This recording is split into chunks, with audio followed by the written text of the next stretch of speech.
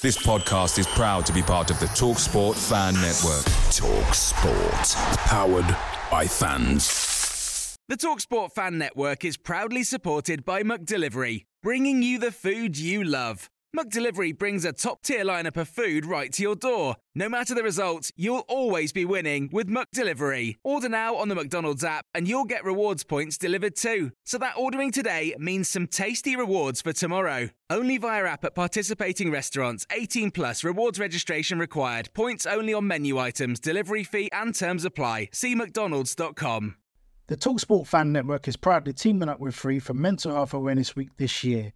As football fans, we often pride ourselves on knowing everything, from which substitution can turn the game around to the quickest route home to beat the crowds. However, when it comes to discussing feelings with our friends, we might not always feel as confident. That's why we're here to equip you with the right tools so you can reach out to those who can help. If your mates are struggling, let them know that the Samaritans are free to call on 116 123. That's 116 123. They are there to listen without judgment or pressure, 24/7, 365 days of the year. Let's all take a moment to talk more than football.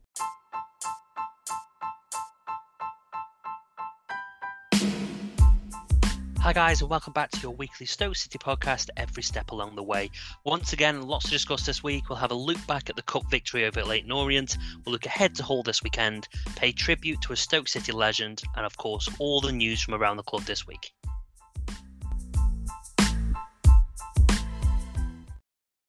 And as always, welcome back to the pod, Dan and Andy. How's things been going your side, guys, this week? Everything okay? Yeah, it's been a little quiet on my side, but things still going pretty well. Yeah, same as usual this end. Everything good? Good. We were having a few jokes before the recording because Dan's said, "Oh, well, I'll join at 9 o'clock," and it's now 3:15 in the morning, and we're, he's. It's just, I don't know what the bloody hell he's been doing. I'm trying to get a bath and just needs to get priorities straight, Dan. So anyway, mate, thanks for gracing us with your presence eventually. Well, just don't drop us into the bath because we know you are actually in it now when we're recording. So let's don't get too many suds on it or drop us in the water. I was going to say, I'm lathered up here, mate. But there's bubbles where there shouldn't be bubbles. Standard Wednesday night for us.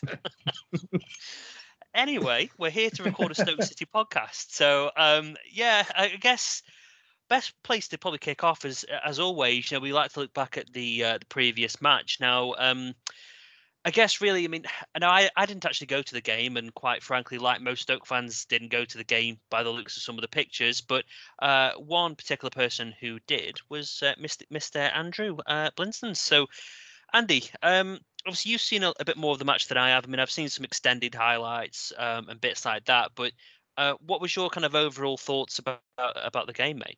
Well, we played all right. Obviously, there was in the starting lineup yet again Chester and Clucas who made their few mistakes. But I will touch on that. I thought Chester played better than he normally does. He started off not actually making as many mistakes he normally does, if any, until about 30 minutes. And then was probably the reason we could have potentially even lost the game. But it was a very good performance. I thought Doherty played well. Wright Phillips especially, making his debut, played especially well. And even Jack Bonham, obviously, none of us had really seen how he would perform. And I thought he put in an absolutely amazing performance, considering it's his first start for Stoke. Well, there was a couple of them saves early on that seemed to handled himself really well. And I must admit, what did you make of Frank Fielding, mate? Was his warm-up really, really good? I didn't get a chance to get in that early because I was at the Harvester, so I didn't get a chance to see the warm-ups. But it's the only playing time he's going to get with Stoke, I tell you. I've just been reading before we came on, mate, that bloody Derby County want him now. So he's probably going to end up signing for Derby without ever even really kicking a ball in professional football for us. Hasn't got too far to go, has he? Yeah, no, he hasn't. And you mentioned Wright Phillips, mate, because I think all the plaudits that I got was that he was kind of very quick, very kind of slick on the ball. It didn't really do anything wrong. He was quite energetic. Is that about right? Or... Yeah, I can't really say anything different to that. One thing we can mention is we have a footballer who's a similar height to Joe Allen now. Bloody hell, that takes some doing, doesn't it? Does he run around like a headless chicken, though? No, he doesn't, but he can get to headers. He can jump pretty high. Okay, no, actually, yeah, he didn't. Again, I think O'Neill said, didn't he, in the press conference that he wasn't afraid to go up against them at all and get his head stuck in there. So that's a relief, and we'll see when he's got he's settled in and he doesn't have to prove himself so much. But hopefully it's a good sign. And I know all the plaudits again. We talk about Stoke's presence in the media and how we look, but it's certainly done us no harm at all this week. I think one thing that makes us look good as well is that Emre Tezgel making his debut. 16 years and 121 days, was he? At the time he was playing? Yeah, Mr. Stato, aka Dan, will probably be able to back that up. But yeah, you're right, mate. It's good to see him. And there's the chap, I was trying to think back earlier on, and I could not think of his name for the life of me. But Ollie Shenton, I think, was he the last youngest player prior to that? I know we've had that many young players make a breakthrough this season, but Ollie Shenton was 17 when he played. Yeah, I think he was one of the youngest for like 70 years or something. I think we were like going back to like the 50s or something when we had the youngest. The record has just been beaten. Yeah. Yeah, and unfortunately, obviously for Ollie, his career just hasn't gone. I mean, we talk about players, they're meant to be the next big thing, and then they disappear. And Ollie, unfortunately, he's a Stoke lad and all that, but unfortunately, he's playing for I think you said earlier, Chorley Town and stuff like that. So I'm sure he's doing it. He's probably enjoying, and importantly, he's enjoying his football. I'm sure, but hopefully, Tezgel doesn't go that way. And from what we've all seen, he works for his dad's butchers in Longton, by the way. Oh, really? Does he? Okay. Yeah. Okay. A footballer and works another job back to how they used to be back in the day. Not Emre, I'm talking about. Nah. Talking about Ollie Shenton. I'd be worried if Emre was doing that alongside his GCSEs as well. He'd be burnt out. Yeah, I'm not sure. He's captain in the under 23s, under 18s tonight, something like that. Captain the 18s. 18s, yeah. So he's captain there tonight, so we'll see how that goes. But what did you make of Tezgel, mate? I mean, I don't think he had much time to really make much of an impact, did he, I think?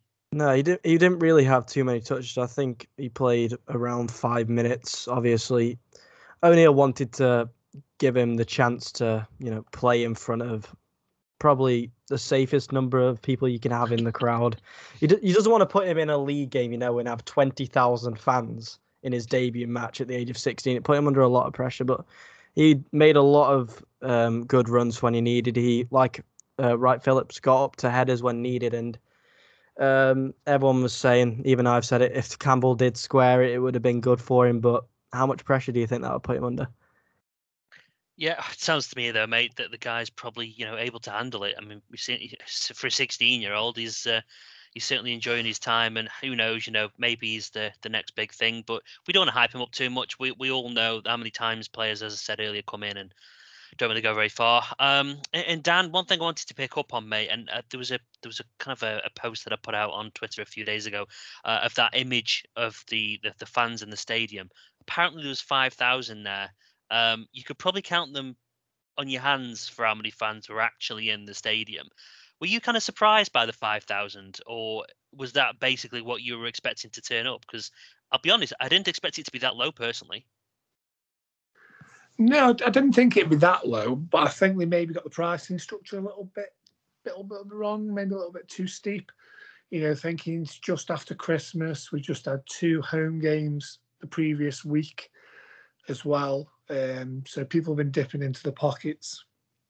Like if you're a game-to-game customer, if you're not a season ticket holder, you've just shelled out for a lot of money if you've been to those 2 previous home games. I'll add myself into that, mate. I mean, again, for me, I paid. I think it took me some with me, obviously, and I know luckily I got a free ticket from you on one of them, Dan. But generally, mate, I'd still probably spent the best part of 60-odd quid going to those 2 games. And like you said, Christmas, I've had birthdays and stuff between Christmas and now.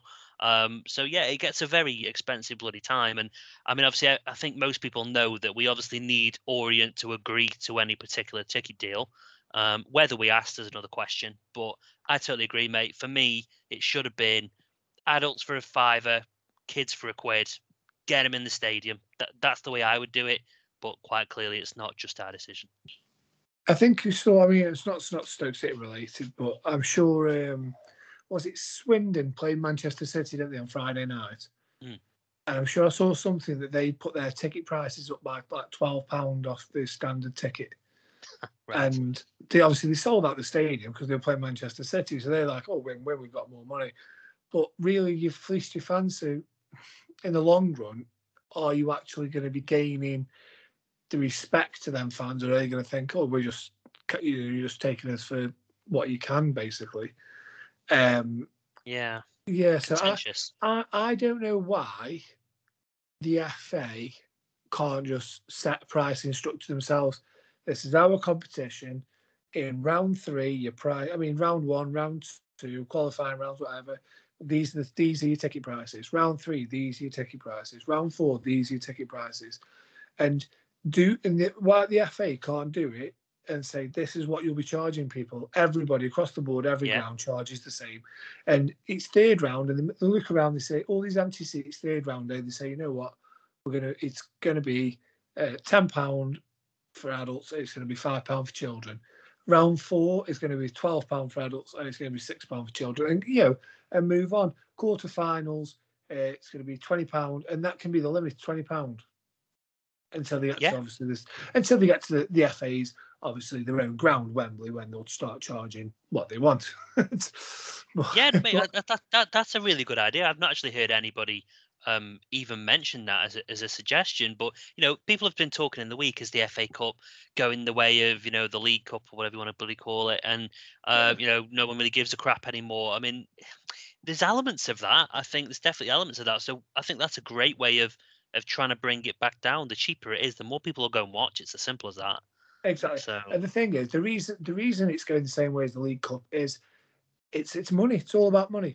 If you're a top 6, top 8 Premier League club, you're looking at getting in the top 4 or the top 6, aren't you? Getting into Europe, getting into Champions League. So the FA Cup and then what you get for winning that is absolute pittance. Yeah. If you're below the 8th in the Premier League, your aim probably is just to remain in the Premier League. Let's be honest. Yeah.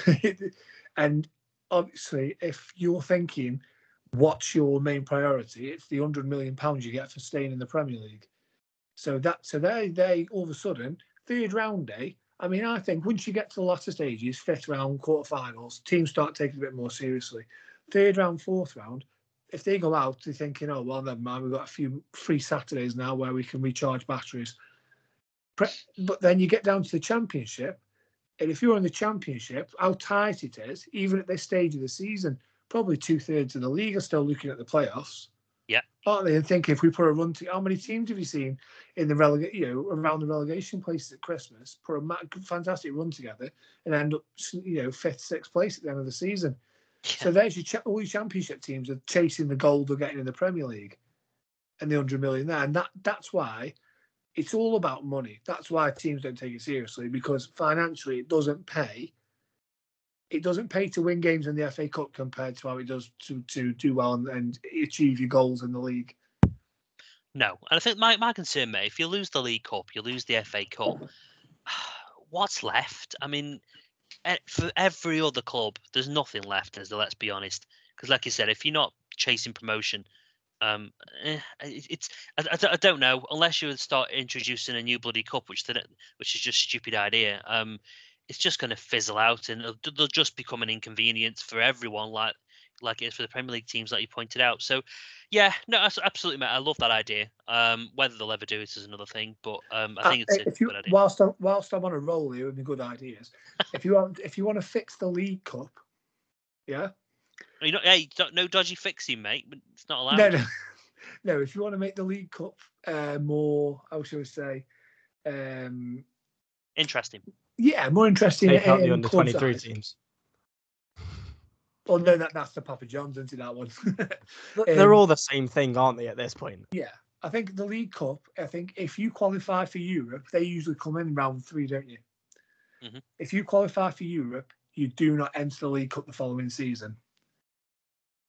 So only clubs who aren't in Europe are in the League Cup, which means that everybody in that League Cup, well, not everybody, but, all of a sudden, this season, Arsenal, Everton, Southampton, teams like that are all of a sudden looking at it and thinking, well, this is a trophy we can win.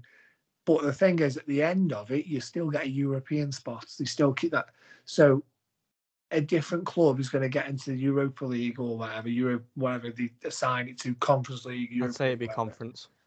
So do you get what I mean? So you've also got a different winner every year. And the big clubs, because the big clubs aren't interested in the League Cup, are they? Let's face it. Big clubs are interested in the Premier League and their European competition. Yeah, exactly. They play in Europe.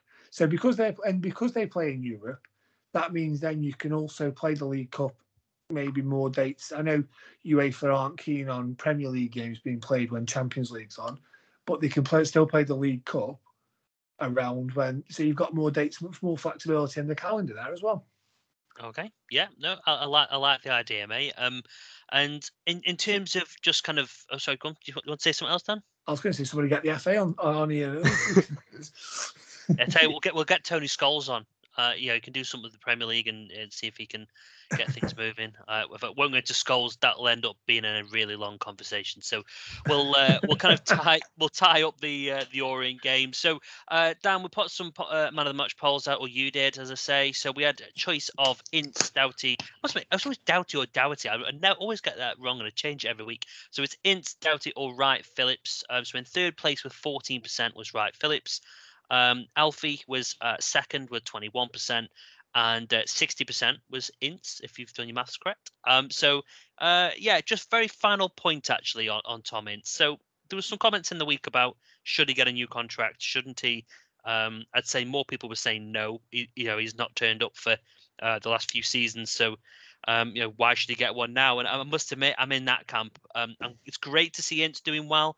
But for me, is it really a coincidence that he's starting to play well and do well in training and do well in games just as the window opens up and he's fighting for a contract? Probably not. There's obviously something that's gone in his head mentally that means he's going to actually put some effort in. So would either of you give him a contract, even if he plays well to the end of the season? If he plays well, I think he should have an extension. Obviously, we know when he first came to Stoke, he was doing pretty well and then slumped out of form and then was out of favour, went out on loan, got injured. But like you've said, is he playing to potentially move on to a new club? Is he playing just for the contract? And when we give it him, he goes back to the form he was at.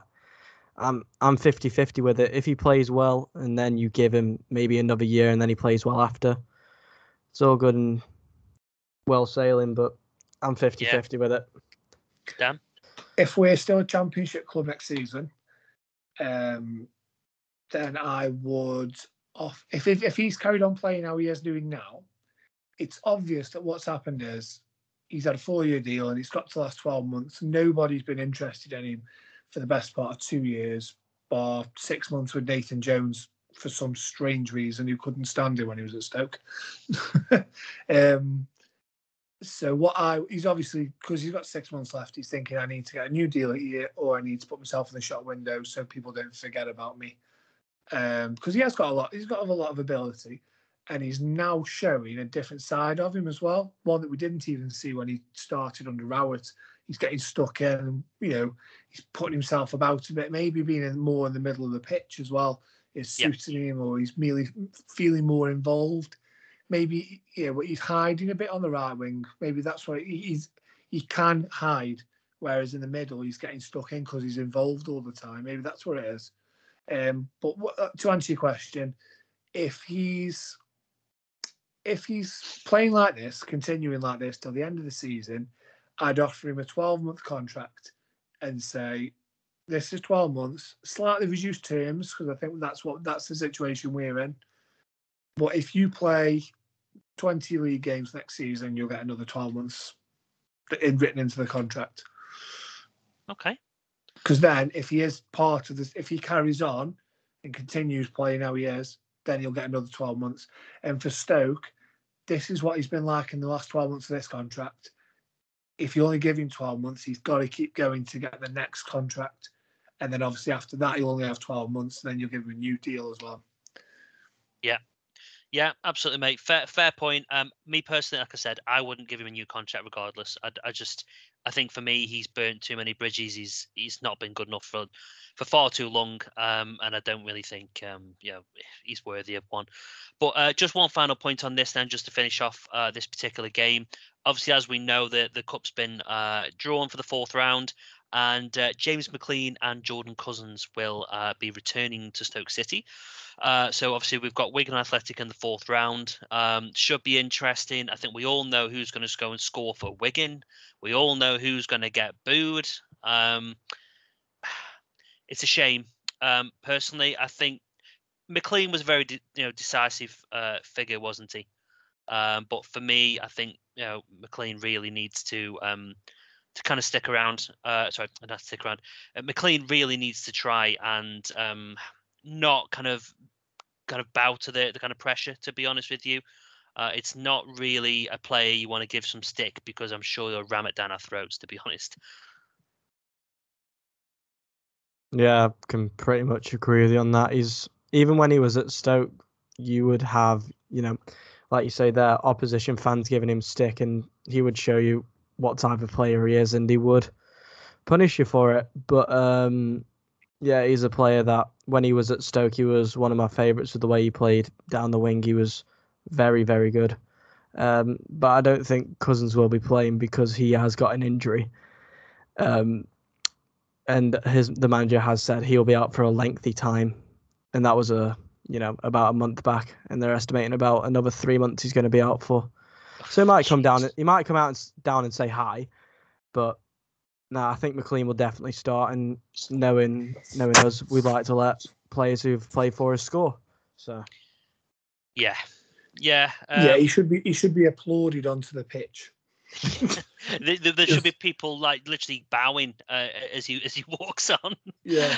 Any negative energy that I want to throw at him, just do the complete opposite. And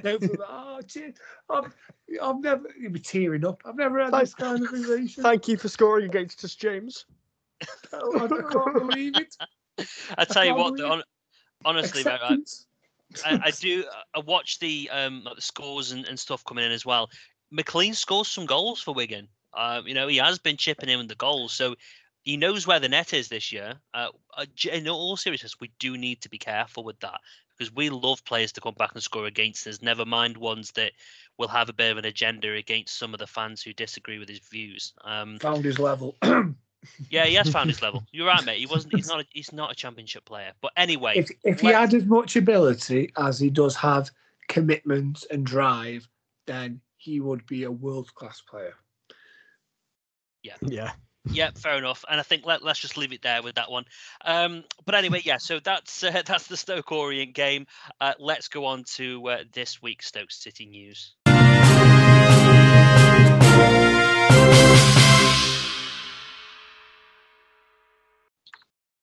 So let's kick off this week's Stoke news with some positive news. So Taylor Harwood-Bellis has signed for the club on a season-long loan, so obviously the rest of this year. I think a player that most people kind of wouldn't have seen, guys, to be honest, and I'm pretty sure, I think I've only ever seen him once or twice, I think, as he's kind of come on for City some time ago. But I think a young player that I think a lot of people have had a lot to say about this week, a lot of positive. They've kind of been saying he's composed, he's very similar to Souttar in some respects. I know he played kind of like 6 or 7 games for Man City's first team as well.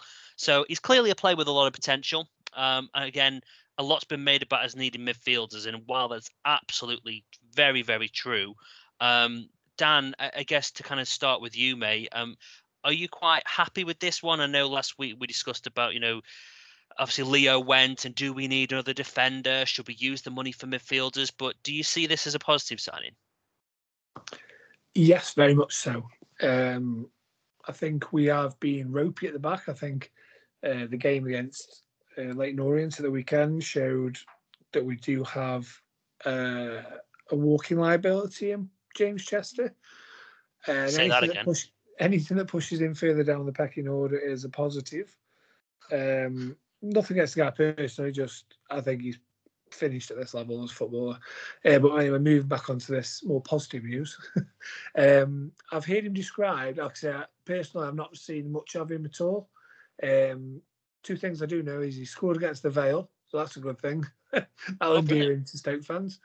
And he also I've seen him described as the closest thing we can get to Harry Souttar. So if that's the case, I'll take him, and he can slot right in the middle of the defence. Ben Wilmot on one side, maybe even try and get a new left-sided defender on the other, and we'll be well away then, won't we?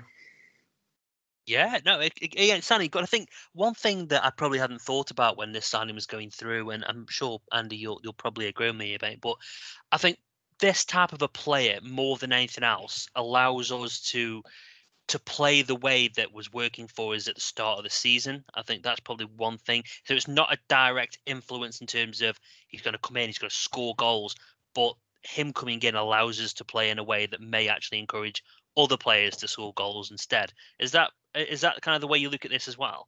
Yeah, I'd agree with you. Obviously, like we mentioned, if he's a Harry Souttar type centre back, he will play in that centre of midfield, centre of defence.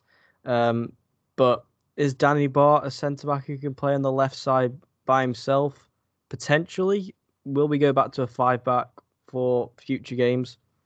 We could do. Or are we going to stick with the 4-3-3, considering it has been working for the past couple of games? Obviously, Harry Souttar, I think, has played in a 4-back before, so either or. Taylor Harwood-Bellis, from what I've heard of him, I've heard him for the past couple of years. He's been a decent player with Man City and their youth setup, so he's an excited signing for me. Good, perfect. And I mean, obviously, I know we haven't really seen much of him, but we have some friends at Blackburn Rovers. So he played 19 games for them as well. So we got in touch with him anyway this week just to try and get a bit of an overview of what they've got to say. So let's have a quick listen to see what they've said. Hi guys, Andy Watson from Rovers Chat here. I'm very jealous that you've signed Taylor Harwood-Bellis on loan. He came to us at Blackburn this time last season. We already had Jared Branthwaite in from Everton, so a lot of people were questioning why Taylor Harwood-Bellis was brought in on top of that as another inexperienced central defender. He came on in his first game as a substitute at right back, and he didn't really look the part, so there was even more questions after that. But then we lost Darragh Lenihan as well, and it ended up being a Taylor Harwood-Bellis and Jared Branthwaite central defensive partnership for quite a few matches actually, and very quickly it was THB who took the senior role in that partnership, even though Branthwaite had more senior experience. What you're going to get from him is everything really. He's not the tallest, but he didn't lose that many aerial duels. In fact, he had I think it was about a 70% win rate on aerial duels. So for someone of his height, that's impressive.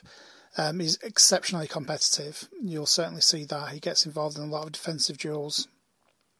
But he's got pace as well, so we can cover him behind if needed.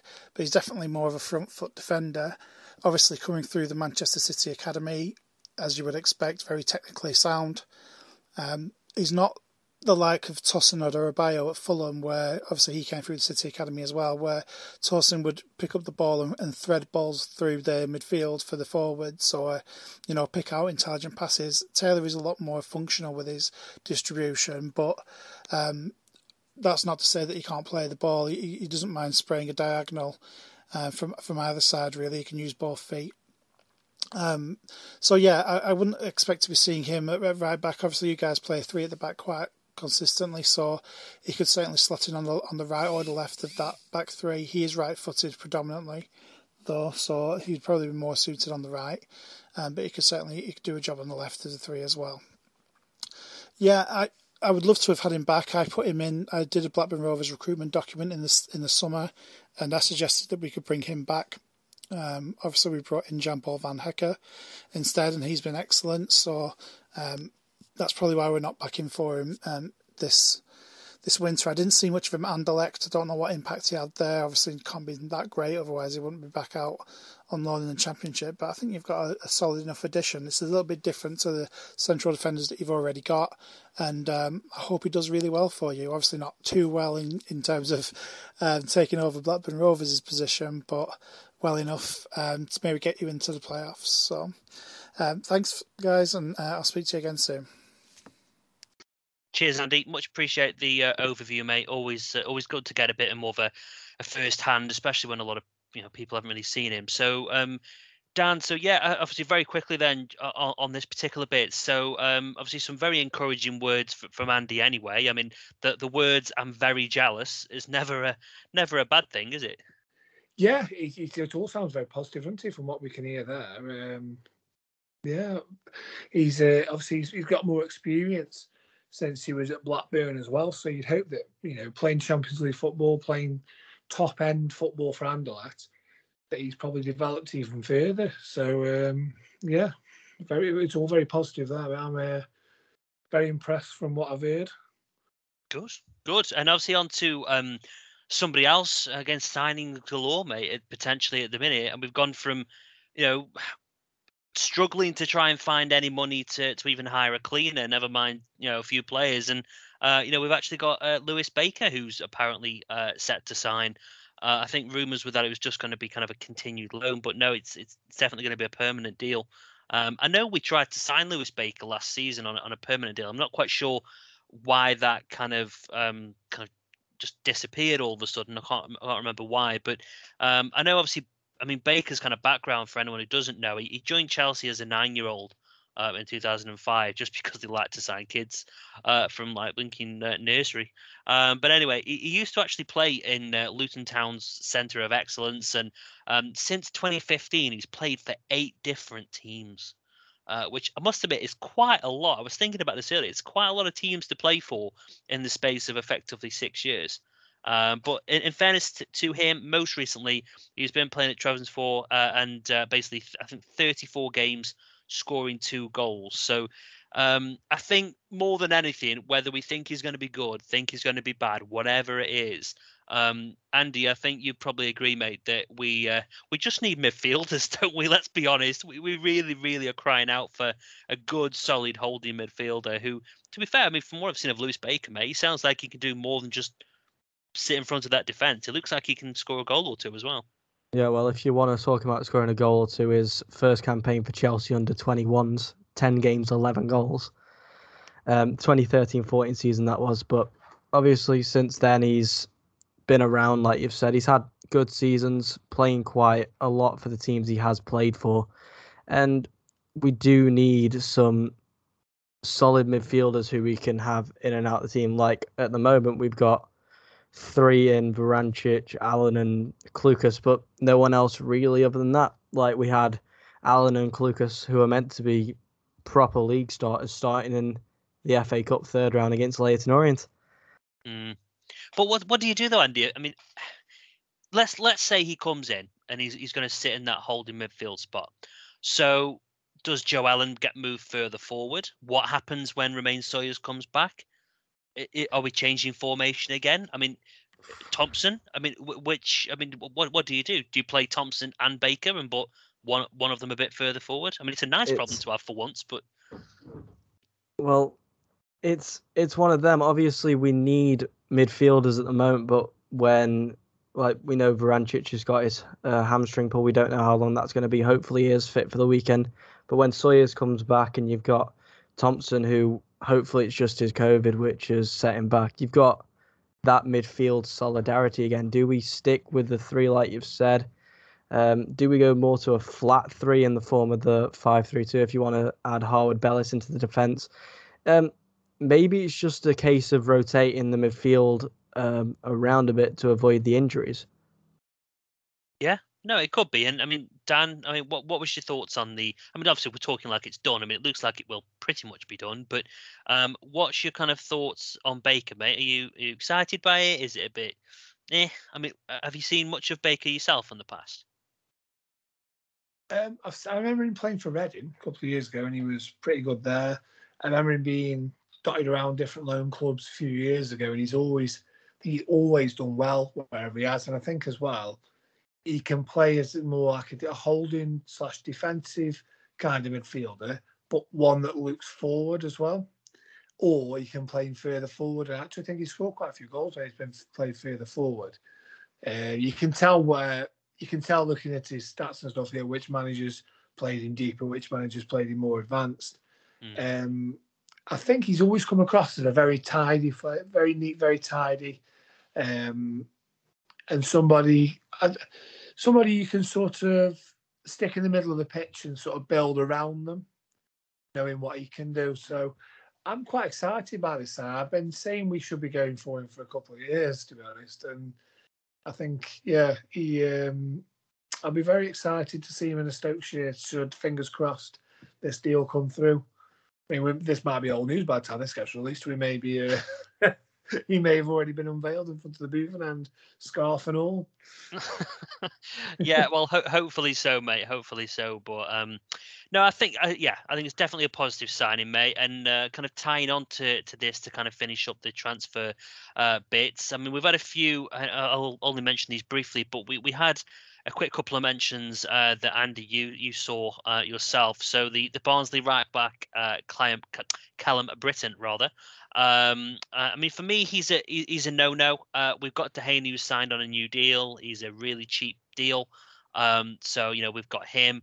We've still got Tommy Smith, who's obviously our first choice, and then Tom Edwards. I know he's out injured, but he's only going to be back in a couple of months. So as long as we generally don't have many more injuries, Smith and Dehaney for me can hold down that fort. So I can't really see that one particularly being much of an interest to us. Again, another one, Josh Bowler is a winger from Blackpool. I've seen there. I can't remember seeing much of him when he played against us when me and Dan went away. I don't see how a winger fits into our system either.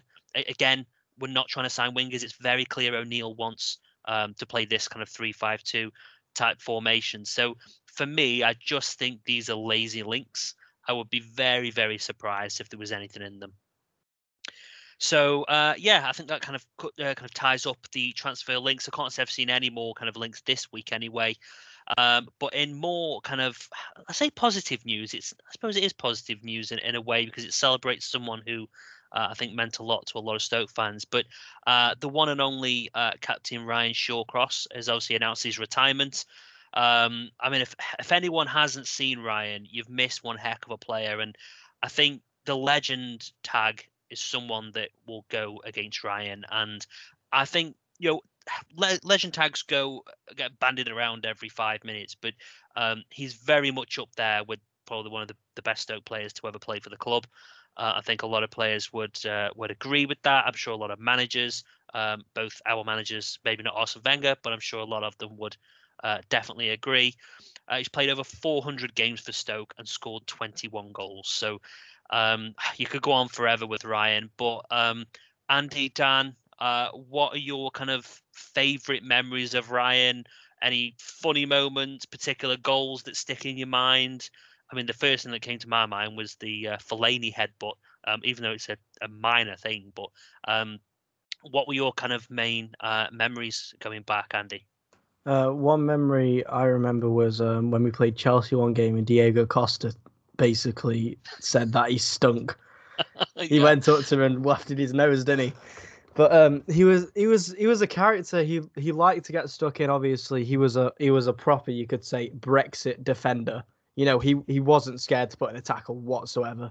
He was a character around the club. He was very settled here. He knew what he wanted. He knew the vision he wanted with Stoke. Unfortunately, as he was captain, obviously we did get relegated, and he always wanted to have that starting spot. Got his back injury, and then was it his ankle he did against Leicester in pre-season, which pretty much took him out the side, and then moved over to Miami, and he's had an all right time over there, but I think it's just gotten to the point where he knows Ryan knew when something was finished. Even when he was playing and he wanted to be subbed, he knew that when something's up, it's up. And yeah, he's been a valiant to the club. You can't fault him, and probably I'd put him in the top 10 most iconic players to play for Stoke. Yeah, absolutely, mate. I think we signed him for £1 million. I mean, it's just, yeah, if only we did deals like that. Dan, any particular memories stick in the mind for you, mate, other than obviously the one that we're not going to mention because the Arsenal fans are idiots, but any other particular memories? No, this isn't the time for that. I remember that. I remember right from his debut, and him scoring the goal, at Cardiff that won the game there, and that was a big win. They were the rivals of the time, weren't they? The non-local rivals. So he started off on good stead, and just to be made captain at 22. Do you know what I mean? Just there aren't many Premier League captains at 22, especially for clubs that have not long been promoted, and he just grew into there's players to put alongside him. Whether it was Leon Court, Abdoulaye Faye, Robert Huth, Jeff Cameron, Mark Muniesa, they all went and played alongside him, and he looked good. With all of them, didn't he? Let's be honest. Yeah. He made them. People like him and Robert Huth, that partnership, that picture, Sorensen on his knees pointing, and Huth and Shawcross both giving the client that picture's a wonderful image as well. It just shows just three real giants of the club at the time, really, in that period in the history. But yeah, there'll be none, whether it be memories wise, statistically, all sorts of Ryan Shawcross. It'll take some beating, in modern times for anybody to come near to him now. Yeah, it will, mate. And do you think? I mean, if we're thinking about ways we celebrate players and bits like that, obviously Wilco got a testimonial. I mean, surely it's a formality before the start of next season. There's going to be a testimonial for Ryan, isn't there? There's got to be. Yeah, it'd be interesting to see, because I think now where the Wilco one came about, the players that played that night hadn't long left the club, had they? Whereas now, I think if you were to be able to get back Ricardo Fuller, Danny Higginbottom, Glenn Whelan, John Walters, Peter Crouch, even if they only come on and play 20 minutes, half an hour or whatever, I think the place will be packed out anyway because of who it is. But I imagine that the atmosphere and the buzz around the place will be quite good as well to get those kind of players back. And obviously Tony Pulis as well, you'd imagine. Pulis to manage them, do you think? I think maybe Pulis and Hughes as managers. Oh, could clubs. You imagine? Jesus. That would be a standoff, wouldn't it? Do you know what I mean? I think that kind of, and you could have Lawrence. There'd be loads of players. Delap. Delap's already at the club. He could definitely, But you think the players now, they've been gone a few years, haven't they? So when you think it's not fresh in people's minds. It's I want to go see Rory Delap one last time. Ricardo Fuller, Liam Lawrence. It's all. Can even try maybe get got Dicko still playing stuff like that, maybe get the team that got promoted in 2008 up against a team that got to the FA Cup final, and mixed up so teams. I know there'll be some players who are in both sides, so you just try and change them at half time. Testimonial, wouldn't it? Yeah, and I think Pulis should run on at half time. That'll live my memory. I love Pulis. I mean, I always did, and you know that, Dan. But I think for me, I mean, a lot of people didn't get a chance to say goodbye to Pulis as well. So it's kind of like a two birds with one stone type thing. But yeah, you're right, mate. Get them type of players back and do it a week before we're due to actually start the season. So everyone hopefully goes out on a big high, looking forward to the new Premier League season. The week after. I think that would be quite nice. So anyway, great. Well, yeah. Again, obviously, Shawcross was an absolute legend, and no way. I don't think in my lifetime I'll probably see another Stoke defender maybe knock up 400 odd games. So brilliant. And I think there was one bit of audio which I managed to track down. Now this isn't my audio. I found it off some of the sources before. So it's a bit of a kind of a a brief overview, kind of start to finish of his Stoke kind of career, a few kind of highlights, goals going in, etc. So I thought this would be a nice way to just finish off the Ryan segment. So let's just have a quick listen to that one. Stoke have the corner to the penalty area. Oh, they scored! Ryan Shawcross, and it's Cardiff City 0, Stoke City 1. Ryan Shawcross, the goal scorer. In the past, however long I've been at Stoke, it's been a case of when I've fit, I play, so it has been difficult, but I've got a really good family behind me. The club's been really good with the support network and give me that support to help me get through it. In comes the cross, in goes the header from Shawcross, cross from the right, up goes Shawcross, and this time from 6 yards, he made no mistake. Games we go into, we're underdogs. I think that's the reason why we do so well. The manager instills a sort of self-belief that we can beat anyone. At Wembley, Ryan Shawcross leads out the Potters, his head held high. He's gone with the football club. I think he's been fantastic for us, but I think the football club's been fantastic for Ryan as well. We're hoping and praying that Ryan will be a Stoke City player for the rest of his life.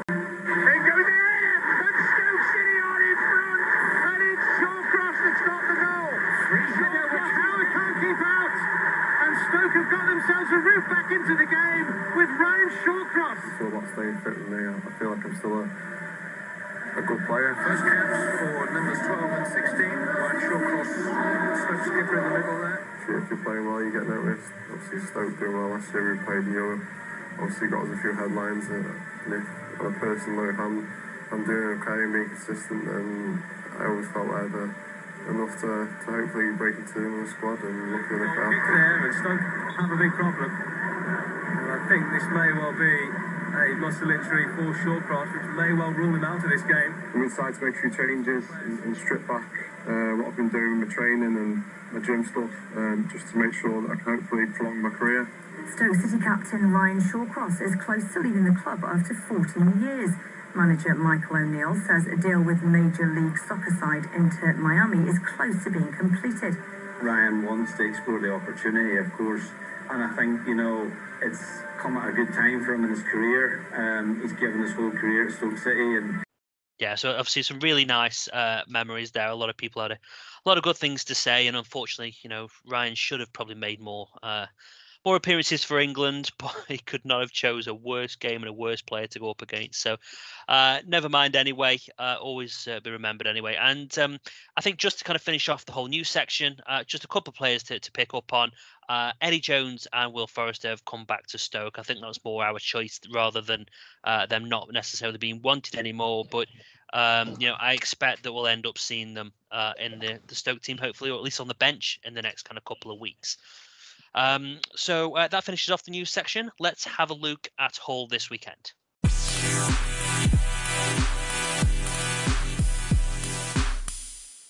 Okay then, so looking at the kind of head-to-head, so I've had a look at the last kind of 5 fixtures versus Hull. Obviously, since relegation, I will just stress. So we've actually won 3 of them. We've lost 2. Now, obviously, as we all know, one of the key results was a 5-1 win just before COVID decided to derail everything. But of course, more recently, we beat them 2-0, of course, earlier on this season. And they actually weren't too bad of a team. They weren't great, clearly lacking in quality. But, obviously, we managed to get the 2-0. And in good old-fashioned, Dan, in terms of who was playing for them and all that. Now, as I looked across the two kind of teams, in terms of Stoke's team, only 5 players are likely to actually feature this weekend. Now, that's not because we've sold players. That's purely down to injuries. Otherwise, it'd be probably double that. We'd almost have the entire same team. So it shows just how bad our injuries have been hit. And then I looked historically as well. So the last 24 games, we played them 24 times and we've won 13 of them. So overall, we've got some good kind of history. And Dan, and I know that you've been... you always Mr. Stato, as I like to call you, because I know you've been looking at a few things. But is there any particular stats that you've seen that I haven't kind of called out on that one? Any particular interesting facts? Yeah, what Hull I've noticed is that Hull, when you consider the amount of shots they have as to the amount that actually are on target, they are the lowest in the league. They only have 27% of their shots are on target. which also means they have their second lowest amount of shots on target in the league, only 76, which is, roughly comes at just over 3 a game. Just bear in mind Stoke in those, because obviously we sort of, especially recently, have thought that we aren't getting many shots in, especially on target. We're actually 10th in our conversion at 33.2%. Really? And we've had 90 shots on target, which puts us 9th in the division this season. Bloody hell, we must have had all them in the first couple of games then. However, an interesting stat on that, like I say, Hull are bottom, we're 10th. Yet Hull have actually had more shots than us this season. They've had 277, we've had 271. But obviously we're getting shots in from maybe they're having a lot of long range shots, or just their players just maybe got, I don't know, 20 pence heads or something, and they're all going here, there, and everywhere. Oh, okay, interesting. Well, yeah, I mean, I know obviously historics and stats don't always kind of mean anything either way, but certainly really interesting, mate. And I think it should be an interesting weekend. And Andy, did you have any particular input on any of that? Right, so it's not much stats, but it's more of insights. First of all, Hull are looking to win 3 consecutive home league games against Stoke for the first time, having done that, obviously, 2018 to the 19 season, the 2019 and the 20 season. So that's one fact. Stoke have won 6 of their last 8 league meetings against Hull. So rather than the last 5 meetings, the last 8 meetings seem to be on our side as well. Since a run of 4 consecutive wins in November, Hull have won just 2 points in 4 league games. They have also won more points back in November, which is 12, than they have for the rest of the season combined, which is 11. We have only won, and this is an interesting fact, Stoke have only won one other Sunday match this season, which was the win against QPR. And we haven't won back-to-back league games on a Sunday since a run of 3 wins between October and December in 2014, when we were in the Premier League. And fifth fact, Hull have conceded a goal via penalty in both of their last 2 league games, doing so against Nottingham and Blackpool, as many in their previous 38 league games combined before that. But they do realise they're playing against Stoke City, so if we get a penalty, we're going to miss. They do understand. Yeah, that's the one thing that's on their side with that. Bloody hell. And we're on Sky, so there's another... mate. Yeah, but last time we were on Sky, we were against QPR, and we thought we were going to absolutely bottle that. Imagine, so, yeah. But we also had players... Yeah, sorry, we were going to say, we also had players who were actually fit at that point, so... Yeah, true. Yeah, well, okay. It's funny you should mention penalties there, Michael. Here we go, Mr. Statistician. I have a lovely stat for you. A pearly. Go on. Stoke have had 4 penalty kicks awarded in their games this season. 2 for them, 2 against. The 4 penalty kicks have seen 4 different goalkeepers in goal, 4 different penalty takers, but all 4 have been saved by the goalkeeper. That is an interesting fact. Mario Vrancic's was saved against Barnsley. Sam Surridge's was saved by Sam Johnson when we played West Brom. Joe Bursick made a save against Fulham from the spot, and Adam Davies saved from Charlie Austin against QPR. So if we get a penalty, you might as well just pretend that we've missed it. You might as well put a bet on for the keeper to save it. Yeah. Bloody hell. Thanks for the invigorating stat. I must admit, Mr. Stato at it again. So, yeah, good work there, mate. Good work. So in terms of next up, I just wanted to go back to our age-old legend, that is the Mr. Graham McGarry. So Graham is back on winning form. Last week he went for a 2-0 prediction. So Graham, absolutely brilliant work, mate, getting that correct. It's all the stick you get. You don't deserve it. I've told Dan to stop doing it. And he will learn. I've never doubted you for a second. So let's see what Graham has to say this week.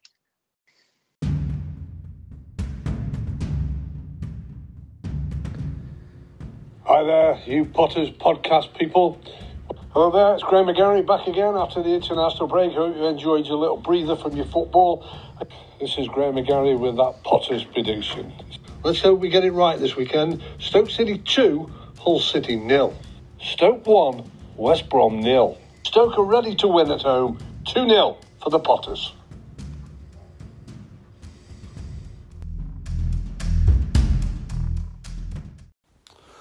Hello there, this is Graham McGarry once again, getting ready for your Potters prediction. Well, I've left it as late as I can. I'm coming in a lot later with my prediction, having been thinking about it right up until the final whistle is about to be blown. And I've finally come up with it. It's a Sunday game at Hull. They're improving. It looks as though they're not going to be in a relegation battle, as many people thought at the beginning of the season. But Stoke must get back to winning ways. They must get back to what they were doing earlier in the season. Tough place to go, but I think it's going to be a Sunday treat for the Stoke fans who make it, or the Stoke fans listening to this podcast, because it's going to be Hull City 1, Stoke City 2. Yeah, cheers, Graham. Much appreciated, mate. Let's hope for a positive result, mate. As always, we appreciate it, and hopefully you'll get 2 weeks in it on the trot. You might be right, mate. So yeah, thank you very much indeed. And just to kind of finish off this tiny mini section, we've obviously got some Hull again. Kind of give us some brilliant audio. So our friends from the Hull and Back podcast. Giving us a bit of an insight in terms of recently how their season's been going and obviously how they kind of see this weekend and kind of our kind of dangers. So let's have a quick listen on terms of what they've got to say. Hi guys, Ant from the Hull and Back podcast here. I've just been asked to give a few thoughts on Hull City's season so far. Realistically, our aims this season is just to stay in the league. Obviously, we won the league last season, League One. We've come into the Championship, we just want to stay up. At the moment, we're doing that. I think we've got a couple of points deductions to thank for that, to be honest. But we seem to be doing okay. We started quite poorly. We had quite we beat Preston on the opening day and then went on a torrid run of not winning a game at all and not even scoring for 7 or 8 games, I think. And some injuries sort of forced Grant into a system change, but it was a change into a system that the fans have wanted for a long time, a 3-5-2. Which brings the best out of our 3 centre backs and our strikers converted into wing backs kind of situation. In terms of our style of play at the minute, we tend to want to play out from the back, but we've got some dangerous pace that will run in behind, the likes of Tyler Smith, Keane Lewis Potter. Teams don't want to be running back towards their own goal sometimes, and we've got players that want to make you do that. We've got combative, absolutely dynamo midfielders in George Honeyman, Greg Doherty, Smallwood screens and protects the back 3. Our young 3 centre-backs are all comfortable on the ball, want to bring the ball out, and you'll see them kind of doing the overlapping centre-back thing and even crossing the ball into the box at times. So it's a system that's brought us some excitement and a bit better in terms of joy. We won 4 on the bounce and went 6 unbeaten. We've not really won since then, but we've had a COVID-ravaged squad, and the season's been a bit curtailed for most teams, I think. We've got the likes of Keane Lewis Potter, who's a danger to anybody. Premier League teams are sniffing around him. Jacob Greaves, our young centre half, comfortable left-footed ball playing centre half, absolutely brilliant. George Honeyman, easily our key player. Creativity, boundless energy, doesn't stop. Easily our best player so far this season, I think, along with Keane Lewis Potter. And Tyler Smith, the new striker, he's not really had a run in the side so far, but an injury to Malik Wilks and McGuinness looking like he's departing to Wigan's, giving him a chance, and he looks very fast, very eager. He got a goal against Everton, so hopefully that's him up and running. But we have got a bit of weakness to exploit in terms of we play Ryan Longman and Keane Lewis Potter as wing backs, who essentially are more attacking wingers. So defensively, you can get out wide and get on one-on-one situations with our centre-backs who can be quite naive. Blackpool exploited it very well with Josh Bowler, and ended up getting a penalty from cutting inside and forcing a stupid challenge, really. So, you're going to be looking to get into those wide areas and try and hurt us that way, I think. In terms of Stoke, I think they've surprised me. I think, they've always had a decent squad since coming down, but they've always sort of underperformed. So at the minute, it's, you're in 8th place, I believe, but you're only 5 points off the playoffs with 2 games in hand. So, you're right in the mix still. The Championship's all about your runs of form. I know you've not been in the best form lately. I think it's only 1 or 2 wins in the last month or so. But, you beat us last time out after we actually played quite well, I thought, in our previous system. And we managed to play quite well, and then a couple of a good goal from what I remember, and then we kind of just turned off. So hopefully we keep it more competitive over the 90 minutes this time. Like I said, they seem to have their heads up at the minute. The takeover's about to go through. The optimism around the club's quite high, so I think it's sort of infectiously got onto the pitch for the players. So I'm going to go with an optimistic. I'm going to go for an entertaining 2-2 draw. I'd easily take a point from this fixture. Thanks very much for the audio, guys. Much appreciated. Again, it's always good to get a bit of an insight. So, yeah, I mean, Dan, what did you think of that, mate? Any particular call-outs from what they had to say? Yeah, I mean, it sounds very similar to ourselves, doesn't it? They've found at the start of the season we were playing some lovely football, playing 3-5-2, and they've found their feet with the same formation since they've changed to it, and so it's better football being played that way, which is what it was for us when we had the right players for the system.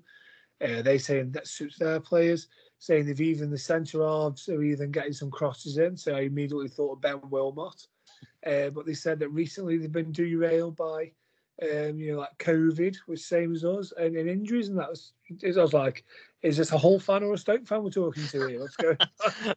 Maybe we asked the wrong people for the wrong audio, mate. You never know. It'd be interesting. I mean, to be fair, when I'm thinking about my team and kind of my predictions for this weekend, I put it out on the Twitter feed earlier on, but I'm actually going to go for a 4-3-3 this weekend, to be honest with you, mate. So I've gone, obviously Davis in goal is definitely not even in question. I've actually gone 4-3-3. So I've got Wilmot and Harwood-Bellis in the centre. I've then got Timon and Smith, obviously, at the wing-back positions. I'm bringing in Thompson, as long as obviously he's fit. I'm bringing in Thompson, moving Joe Allen further forward alongside Mario. And then the front three, considering Fletcher looks like he might be out. I mean, it's been very quiet on the Fletcher front this week, but considering he might be out, I've then gone for Brown, Ince and Campbell up front. Ince sitting on the left, Brown on the right. I think Campbell's pace in the middle will definitely help us, especially, it's all about pace, that attack. And as we know from when we're away, we need pace. We showed against QPR that you mentioned just, again, pace won us that game. So I think we need a bit of a repeat. Are you going for a kind of... Actually, I'll give you my prediction first before I start moving on to you, Dan, actually. In terms of scoreline predictions, I think we'll concede, but I'm going to go for a 2-1 Stoke win this week. I'm going to be positive anyway. But Dan, what's your kind of team and score predictions, mate? Are you being positive? Yeah, I think if Fletcher's fit, I think we go 3-5-2 with Fletcher and Campbell. If Fletcher isn't fit, then I think we play 4-3-3. Similar to yours, but I'd have Fox at left back, and I'd play Thompson, Allen, and I think Ranchis is out from what I've seen. But obviously, if Mario's fit, then Mario plays. If not, then it looks like Sam Clucas will have to keep his place. And then I'd say Campbell up front, Ince on one side, and Timon on the other. For me, if Timon or Doherty, to be honest, I think Doherty's it might do him good to keep his place. Depends how Josh is recovering from COVID, doesn't it, as well? Yeah, there's a lot of ifs and buts there, isn't there? Yeah, that's the thing. I think we don't know. You never know who's fit. That's the problem. That's the problem. But yeah, actually, nail it down. We'll go. Yeah, we'll stick Fox at left back. I'm going to stick Timon on the left side, Ince on the right side, Campbell down the middle. Bring Thompson in, Allen and Clucas. That's the thing. Yeah, the rest of it's the same as you: Smith, Davis, Wilmot, and then you add at the back. Lovely jubbly. Andy, is your team dramatically different from that, mate? Or? No, I am very in shock that you're playing Timon on more of a left wing type position than left back. Obviously, with the 3-5-2, he was playing left wing back, so I can see where Dan's coming from with it. But my team's pretty much the same as yours, Mike. Davies, Timon, Harwood-Bellis, Wilmot-Smith. Midfield, if obviously Varancic is out, you've got to keep Clucas in the spot. There's not really anyone who can take over from him. Allen and Thompson with Brown, Ince on the wings, and then Campbell up top. It's pretty much the same team as what you put out. So great minds, mate. Great minds think alike. And what scoreline are you going for? I'm going for a 3-1. I'm being a bit more interesting. Like I've said before the pods that we started recording, Clucas likes to score against former teams. I always have a feeling when we play with one of his former teams, he's going to score. So I'm saying Campbell's going to get one, Ince and Clucas. Okay. I'll go for a 2-1. We're all being far too positive here. I don't know where this has come from, I'm going to be honest, but we'll take it. We've had a few negative predictions at recent times. You may have done. I said 4-1 last week. Yeah. You went off the scale last week, Dan. Let's be honest. We just don't score 4 goals. So I think that pretty much does it for this week. To be honest, guys, I think it'd be nice to come back with a bit more of a positive kind of result behind us. I know we've got a couple of games in hand now, obviously with Barnsley being cancelled yet again. And Andy, I know you were due to go to the Barnsley game, weren't you, mate? So for the second time. Are you actually going to bother for the third time, or are you just going to call it quits? I can't be bothered to get a refund because I always know by the time I give them my tickets to the refund, they'll do an hour later on the Twitter feed. Oh, we've got the date sorted. You're not going to be on your own there, mate. But I think the 3,500 originally were going. It's probably dropped to about 1,000 now, with the amount of postponements that we've had with it. Yeah, absolutely. I think it's one of them though. He came at the best possible time. I think we can't. I mean, to have 4 or 5 games in January is just crazy. So I don't think the Stoke. I think as the club, I don't think we care less about having the game called off. To be honest. So according to the Stoke City app, it's the game at Oakwell that kicked off at 7:45 Wednesday, 12th of January, has ended. Barnsley 0, Stoke City 0. They just secretly did the match. Behind closed doors? Bloody hell. Never mind. Let's not go there. Anyway, so, guys, thank you very much yet again for joining us. And fingers crossed, we get some positive results to come back with. So I shall love you to leave you. Dan, I'm going to go and finish my bath off, mate. My bubbles are starting to dissolve. Andy, I'll catch you next week as well, mate. So take care and I'll see you soon. The TalkSport Fan Network is proudly teaming up with Free for Mental Health Awareness Week this year. As football fans, we often pride ourselves on knowing everything, from which substitution can turn the game around to the quickest route home to beat the crowds. However, when it comes to discussing feelings with our friends, we might not always feel as confident. That's why we're here to equip you with the right tools so you can reach out to those who can help. If your mates are struggling, let them know that the Samaritans are free to call on 116 123. That's 116 123. They are there to listen without judgment or pressure, 24/7, 365 days of the year. Let's all take a moment to talk more than football. Away days are great, but there's nothing quite like playing at home. The same goes for McDonald's. Maximise your home ground advantage with McDelivery. Order now on the McDonald's app. At participating restaurants, 18 plus, serving times, delivery fee and terms apply. See mcdonalds.com. This podcast is proud to be part of the TalkSport Fan Network. TalkSport. Powered by fans.